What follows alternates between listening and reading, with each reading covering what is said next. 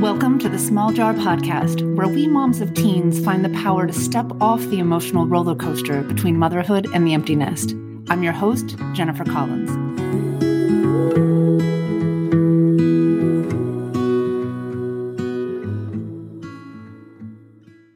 Episode number 61.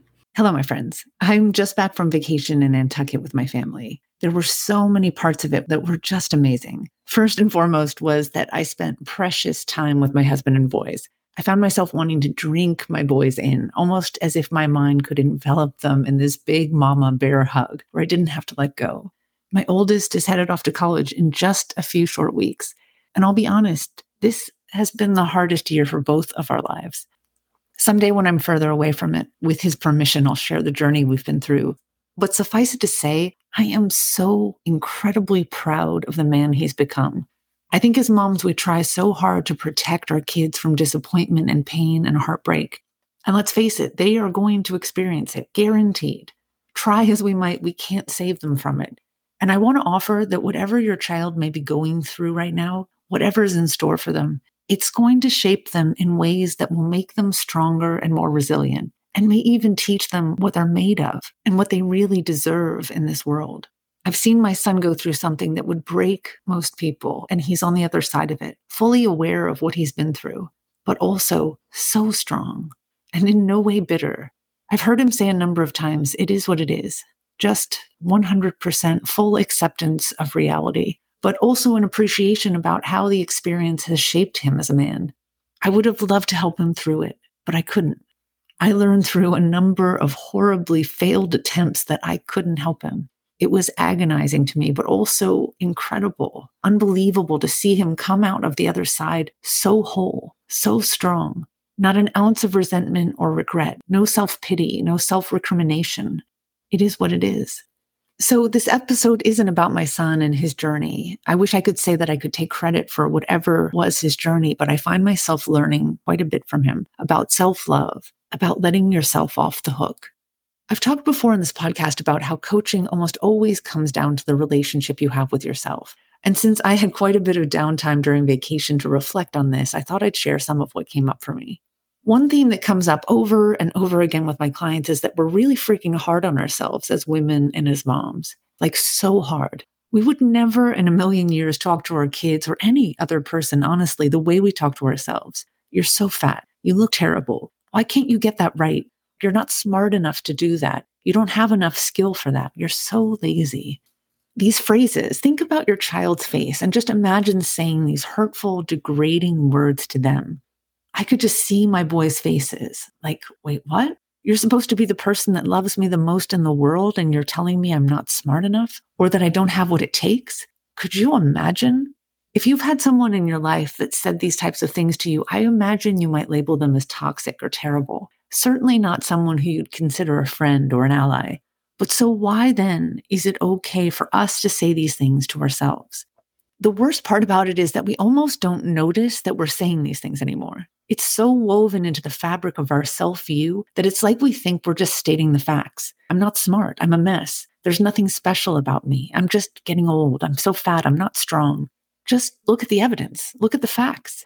When I ask my clients why they would choose to describe themselves in this way with such negative, even hurtful words, they often say that they don't know. Habit, I guess. While I was on vacation, a few days in, I noticed that I felt this uncomfortable feeling of pressure, like there was something that I had to do. Here I was on vacation, and I still felt this sense of urgency. I needed to get groceries. I wanted to fit in a workout. To be honest, I also felt guilty. I can almost see the sand falling through the hourglass as time slips away with my boys. I want to make every moment with them count. And we had plenty of adventures and dinners and great times together. But inevitably on vacation, particularly in a place like Nantucket, there are just these lazy, do-nothing kind of days. And I love them, but also I worry. Are the boys bored? Are they having enough fun? Are they going to remember this trip as amazing? Or are they going to pass on coming next year? I say all of this fully knowing that it's not my job to entertain my boys, and frankly also that I have no control over their happiness or boredom or any other emotion they may be experiencing. But the reality for me was that I was on vacation and it felt really important to me that they were happy and having a good time. There was one morning when my husband and younger son went out fishing and my older son decided to sleep in. I noticed I was able to breathe a bit more deeply. And when I checked in, what I noticed was I wasn't feeling guilty. I noticed how the pressure had lifted. One son was off living his best life, fishing off Great Point with his dad, and the other son was sleeping in after a late night of writing music under the stars. It was like I finally gave myself permission to believe that everyone was happy and doing exactly what they wanted to do. What's interesting about this is that, of course, I want my boys to be happy and content. But for me, the ability to believe everyone was happy meant I was off the hook. It took that moment of relief for me to realize how hard I was being on myself, how I'd stacked the odds against myself so that anything short of everyone having a blissful, thrilling adventure every moment somehow felt like a failure on my part. As I looked down deep, I could find those mean girl thoughts. They aren't having a good time and won't want to come on vacation with you next year. They're bored out of their minds. You need to fix this. They can't find anything to eat at this restaurant. You picked the wrong one. He doesn't like beach vacations. You should have planned something more exciting. As I say this now, it sounds kind of ridiculous, but if I'm really honest with myself, these are the words and thoughts that were running through my mind and making me feel guilty. No one was blaming anything on me. No one was even saying they were unhappy. I would just notice facial expressions and immediately take responsibility. This is what I love about managing my mind. No matter how much I master this skill, my brain still behaves like a toddler with a knife. So much of what we think is subconscious, automatic. This is why we're so convinced that other people and the circumstances of our lives make us feel happy and sad, because we don't even notice the thoughts or the perspective that led us to observe the situation and evaluate it as either good or bad for us. So it requires a continual practice of observing our thoughts, observing our feelings, and just being curious. Why am I feeling guilty? Why do I feel this pressure? For me on vacation, it was all about these niggling thoughts that I'm not a good mom, that if I was a better mom, the boys would be constantly happy on vacation. Also, that I'm lazy, that I should be more motivated to plan adventures or work out or whatever my mind was offering me at the moment. It would be lovely, honestly, if being on vacation meant that we could be on vacation from our minds. Being in a beautiful place, having fewer responsibilities because we're not at home, taking time off work. These facts may make it easier to have more carefree thoughts in some respects. But it's interesting that vacation doesn't free us from these mean girl, toxic thoughts about how we're not good enough or how we're doing it wrong. Those thoughts persist even when we're theoretically putting ourselves in a situation where we think we'll be happy. So this experience really had me thinking about how we can let ourselves off the hook. I mean, honestly, if I had a hard time doing it on vacation, then it's no wonder that I'm really hard on myself during the regular schedule of my life. I wonder for you, in what ways are you most hard on yourself? Do you also struggle with guilt or anxiety when you think your kids are unhappy? Do you take responsibility for their emotional well-being? I haven't met many moms who don't struggle with this on some level. The reality is our kids aren't going to be happy all of the time. None of us are, in fact, happy all of the time. But somehow we think that it's our responsibility to ensure that our kids are. Talk about setting ourselves up for failure, not only because it's not realistic for us to expect anyone is happy 100% of the time, but also because we have absolutely no power to control our kids' emotional experience. We can't make our kids be happy. And yet this guilt and anxiety over a kid's emotional experience persists. And we can't help but think if we were a better mom that we'd have the answer, that we could have kept them from being unhappy in the first place, or that we would know how to fix the problem for them. This is all a myth, my friends. It may be hard to accept, but it's simply not possible. Our kids will be unhappy sometimes. We're unhappy sometimes. It's the 50-50 of life, 50% good, 50% not so good. That's the human experience, no matter how much we've been conditioned to believe that everyone else is happier than we are based on their social media posts. The cost of us thinking never-ending happiness is not only possible for our kids, but also our responsibility is that we are quite literally never going to be off the hook. There are, of course, those beautiful moments when our kids are smiling and laughing and doing what they love. You can see it on their faces. And finally, for that fleeting, beautiful moment, you can believe that all is well with the world. Let's not go so far as to believe that we're a great mom. Heaven forbid we take credit for our kids' happiness. But when they're unhappy, we shoulder 100% of the blame, or if not the blame, the responsibility to fix it. Because let's be honest, we can't be happy unless they're happy. You know that saying, you can only be as happy as your unhappiest child. And we say this without a trace of irony. It really can feel like our happiness is dependent on our kids' happiness. I've coached many women whose children struggle with depression or anxiety, and they're so often sucked into the depths with their kids. Of course, none of us would want our kids to suffer.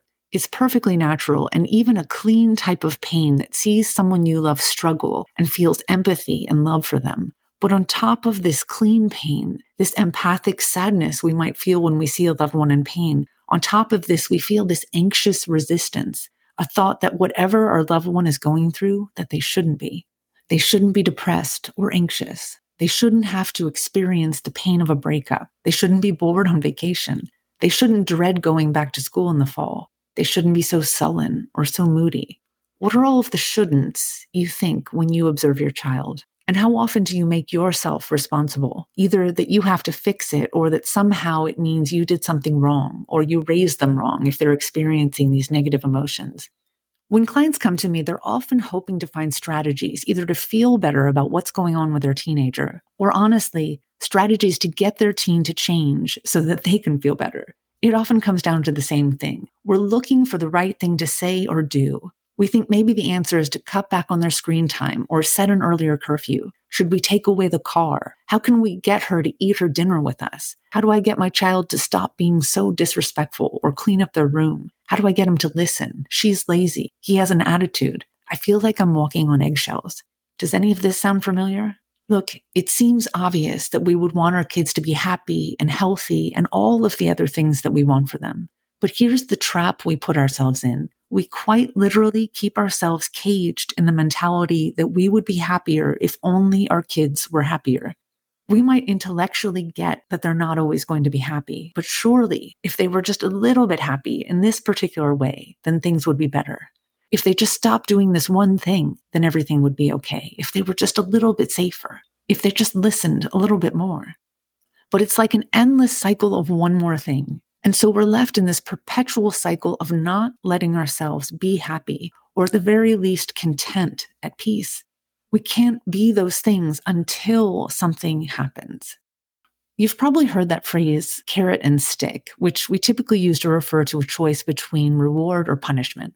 And the origin of this dates back to when people would dangle a carrot in front of their horse or their donkey to get them to move forward. And the alternative was to whip them. So here's why this phrase comes to mind for me now. When it comes to feeling better, many of us treat ourselves, frankly, like a donkey. I could use a different word. We're constantly dangling the carrot in front of our eyes, the carrot being that thing that we really want, that thing that we think that when we get it, then we'll feel better. But if you've ever seen pictures of how this carrot thing really works, the carrot is being dangled by a contraption that hangs the carrot just in front of the donkey so that they think they're walking toward it. But then as they move their body, the contraption moves with them and they're just moving the carrot forward. As they walk toward the carrot, they're never getting any closer. This is what we do to ourselves, my friends. We push the carrot along with us so that we never quite get it. We never truly, once and for all, capture that feeling we're looking for because it always feels like it's just out of reach. Sure, sometimes we capture it for a fleeting moment and then somehow it's back out in front of us, out of reach again. We want so much for our teens to be happy and safe. We do everything in our power to try to make those things happen. For one fleeting moment, we see them smile, they laugh, and they invite us in. And the relief and happiness we feel in that moment is amazing until that carrot gets whipped out in front of us and it's out of reach again. We can't be happy until they're happy again. We want our kids to be safe and healthy and listen to our advice, and they don't. So we worry. We feel anxiety and frustration. We can't find peace until they do what we really want them to do. But we don't just do this with our children. We do this in so many areas of our lives. I'd be happier if my husband would just appreciate me a little bit more. I'd feel more loved if I found a partner. Life would be better if I had more female friends.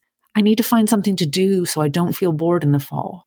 I'd feel so much more confident if I lost 20 pounds. I need to find a job so I can feel more fulfilled. If my boss would just appreciate my hard work, then I'd love my job. I wish I could just get my act together so I didn't have to feel so overwhelmed. Look at all of those carrots out of reach: peace, happiness, fulfillment, confidence, appreciation, validation, love. These are the feelings, the emotional experience that we put just out of reach when we think there's something we need to do, or something we need to fix, or someone we need to change to get to feel those things. So it's no wonder that we're so hard on ourselves. Honestly, when we're a donkey with a carrot in front of us, a carrot we really want, by the way, and it's always just out of reach, well, we keep walking toward it like the donkey who mindlessly keeps trudging toward the carrot, not realizing that the reason the carrot is always just out of reach is because the donkey is the one keeping it out of reach with the contraption on his back, and he can't even see it. The contraption that's keeping our carrot just out of reach is our mind. It sounds like woo-woo BS, I know, but I'm telling you with absolute certainty that it's your mind that's keeping you from feeling at peace, from feeling happy and fulfilled and confident and appreciated and loved. And until you really embrace this reality, until you become aware of the contraption, the mental obstacles keeping you from feeling what you really want to feel, those feelings are always going to be just out of reach, maybe captured for one moment and then whisked away again, feeling so out of your control. Coming back to me on vacation, where one would think that I would be in a state of happiness and bliss with my favorite people in my favorite place. And yet there I was on vacation, still with my mind, still with that contraption that even I sometimes forget is there. The mental gymnastics of my mind and all of the things that I want and need to happen so that I can feel just a little bit better. If only the boys looked happier so I could relax and believe they were happy. If only I'd gotten myself up to work out so I could stop feeling guilty about the huge meal I had last night. If only my husband would volunteer to get groceries so I didn't have to feel resentment. It's always someone's fault or something's fault, my fault, other people's fault, something outside of me or about me that's at fault and keeping me from feeling better. But when we tell ourselves to just relax and let it go, that doesn't work either. When my boys don't look happy, it's like I have this compulsion to do something. If I tell myself to let go of my workouts every day, it's only going to be harder to fight the inevitable weight gain that seems to be a staple of midlife. If I let my husband off the hook, then I have to take it all on myself, and that's not fair. Here's the problem. We only give ourselves two options. Try like crazy to make the impossible happen. Make our kids happy, force them to be safe, make good choices, beat ourselves up until we do what we think we should do, rail against other people until they change. That's option one. Option two is to give up. Just let our kids be unhappy. Stop trying on all fronts. Let other people walk all over us. Both options feel terrible. So if you find yourself stuck in this pattern between two awful options, is it any wonder you feel stuck? There is another option, and that is quite literally to confront the contraption that's keeping that carrot just out of reach for you. And that contraption is your mind. It's the thoughts you have about your life that's keeping you trapped between swimming upstream to achieve an impossible goal and giving up. So how does your mind keep you from feeling at peace or happy, fulfilled, confident, loved? The question to explore first is, what are the thoughts that are making you feel anxious, unhappy, unfulfilled, insecure, unappreciated, unloved, without purpose? We think that we feel this way because of things out of our control, either something that's wrong with us or something that we're just not capable of, or something that's wrong with other people or just wrong with our life. And as long as we put the responsibility on circumstances out of our control, we'll continue to walk like that donkey with the carrot always out of reach, never allowing ourselves to feel what we really want to feel. But our minds create peace. Our minds create happiness and joy and fulfillment and love. All of these beautiful feelings come from our minds, not from the circumstances of our lives. My thoughts about my children make me feel an incredible depth of joy and love and pride. Your thoughts about my children might make you feel curious or maybe even indifferent. But when it comes to your kids, you likely also have thoughts that make you feel love and joy and pride. And we also have all of these other feelings about our own kids: anxiety, frustration, fear, and sadness. All of these feelings based on our thoughts about our kids. Until you embrace and take responsibility for your emotional life, your happiness, joy, peace, fulfillment, the love that you feel, all of those feelings are going to be just out of reach. You're going to have to keep working and trying and wanting to be better, or for other people to change and be better, only for those feelings to continue to elude you. Instead, I want to invite you to let yourself off the hook. Now, that doesn't mean you have to stop caring. There's nothing I can or even want to change about my thought that I want my children to be happy, safe, and healthy. As my son would say, it is what it is.